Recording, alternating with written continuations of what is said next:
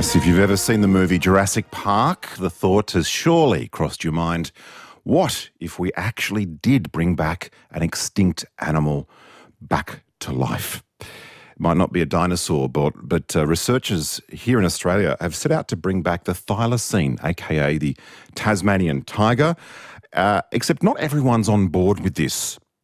I'd love to know what you think. Are you up for bringing back an animal from extinction? Is it an unequivocal yes? Or are there some lingering questions, perhaps moral, perhaps philosophical, perhaps economic? What happens if the scientists get it right and bring back the Tassie tiger? What about the ecology in Tasmania today? How would that cope? Lots and lots of questions, certainly filling up the text line, 0418 226 576. Sandor messages me and he says, how can the reintroduction of an animal we eradicated be unethical? Well, according to the science, it's probably not going to be exactly the animal that we, as humans, forced into extinction, perhaps a bit of a copy. I'd love to hear from you, 0418 226 576 on the text line. You can message me also via the ABC Listen app or message me on Twitter at RN Drive. Well, the ABC has launched the Thylacine Project. It's asking you this very question. Should the Tassie tiger be brought back to life? Lucy Cutting is from ABC Hobart. She's heading up this project. Lucy, just bring me up to speed. Who's looking to bring back the Tasmanian tiger? And is it true that they're projecting that it could be as close as 10 years away? Hey, Andy. So, yes, it is a US-based genetic engineering company and they've partnered with Melbourne University. They're hoping to bring it back within a decade and they've been working on it for the last 15 years. So I imagine they're getting pretty good at knowing what their timeline is like. So basically what they plan to do is to edit the genome of a related species, which is this tiny little mouse-looking thing, the dunnart.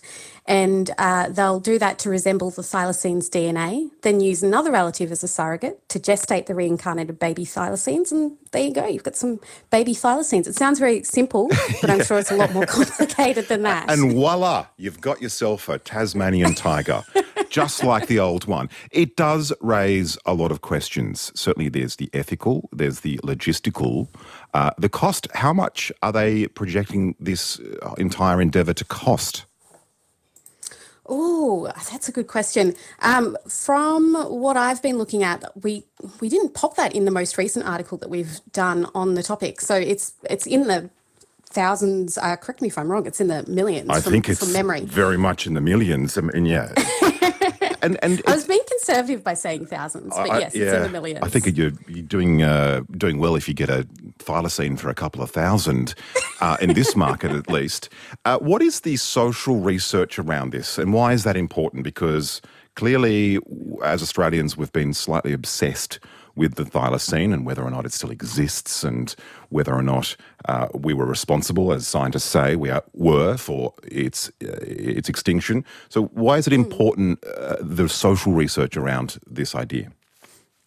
That's what myself and co-author Zoe Keane were really interested in. We saw the announcement by Colossal. We saw a previous one about a mammoth as well. But what we didn't really see was an opportunity for the public to contribute on their opinion on this. And it's a massive endeavour, but it could also have large ramifications for all of Australia if this animal is introduced. So we thought it was important to actually reach out to the public and find out what people think about this. Given that the animal did go extinct because of human intervention, I think it's important that we all have a discussion about, is this something that we actually want to come back? And if it does come back, what do we think will be the issues for those who thought that they were impacted by the thylacine? And when I say that, I mean back in the 1900s, the thylacine was hunted to extinction because it was thought to be a creature that was impacting on farmers in particular, basically killing their livestock and killing other animals as well. So we're really interested to know if it is something in particular farmers want back, but also the general public as well. It's 26 minutes to 5 on RN Drive. Do you want to see the Tasmanian tiger brought back from extinction? Scientists are working on that very project. I'd love to hear your thoughts. My guest is Lucy Cutting from ABC Hobart. She's heading up a project, the Thylacine Project, looking more or less at the social responses to this question. I do want to pick you up on the farmer perspective or the pastoralist perspective because, I mean, certainly times have changed. farming practices are very different these days. What's the sort of responses you're getting from pastoralists about the advent of thylacine being reintroduced into the wild and whether or not they'd be affected or not? That's been a really surprising response so far. Of all of the people who have identified themselves as having a connection to farming, all of them have said yes, bring it back, except for one person who has said that they're on the fence. So the thing that they're saying is that it will rebalance the ecosystem, that as an apex predator, perhaps it may solve the fallow deer problem that we have in Tasmania, and that we made the thylacine extinct, so it's our responsibility to bring it back. So it's been a really positive response from people who work on the land so far.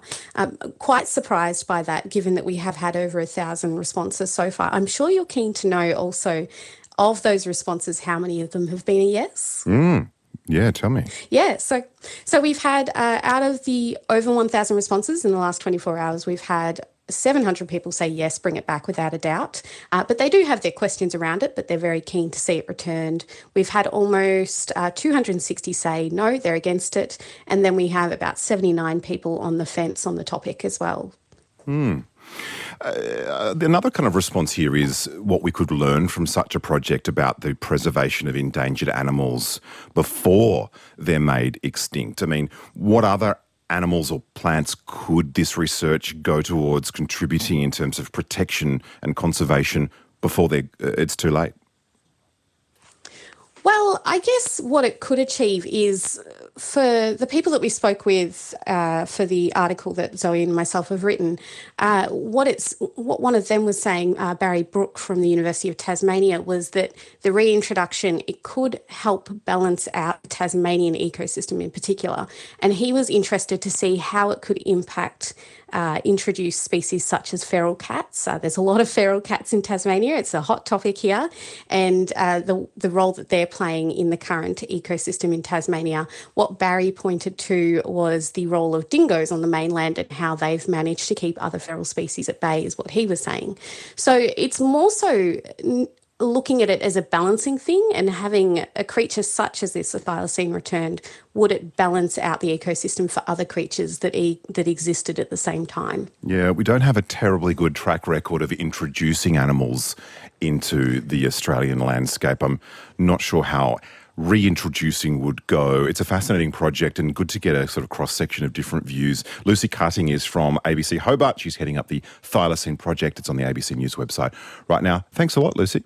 Thank you. Stream any ABC radio station live and on the go. Discover new podcasts, music and audiobooks, all free on the ABC Listen app.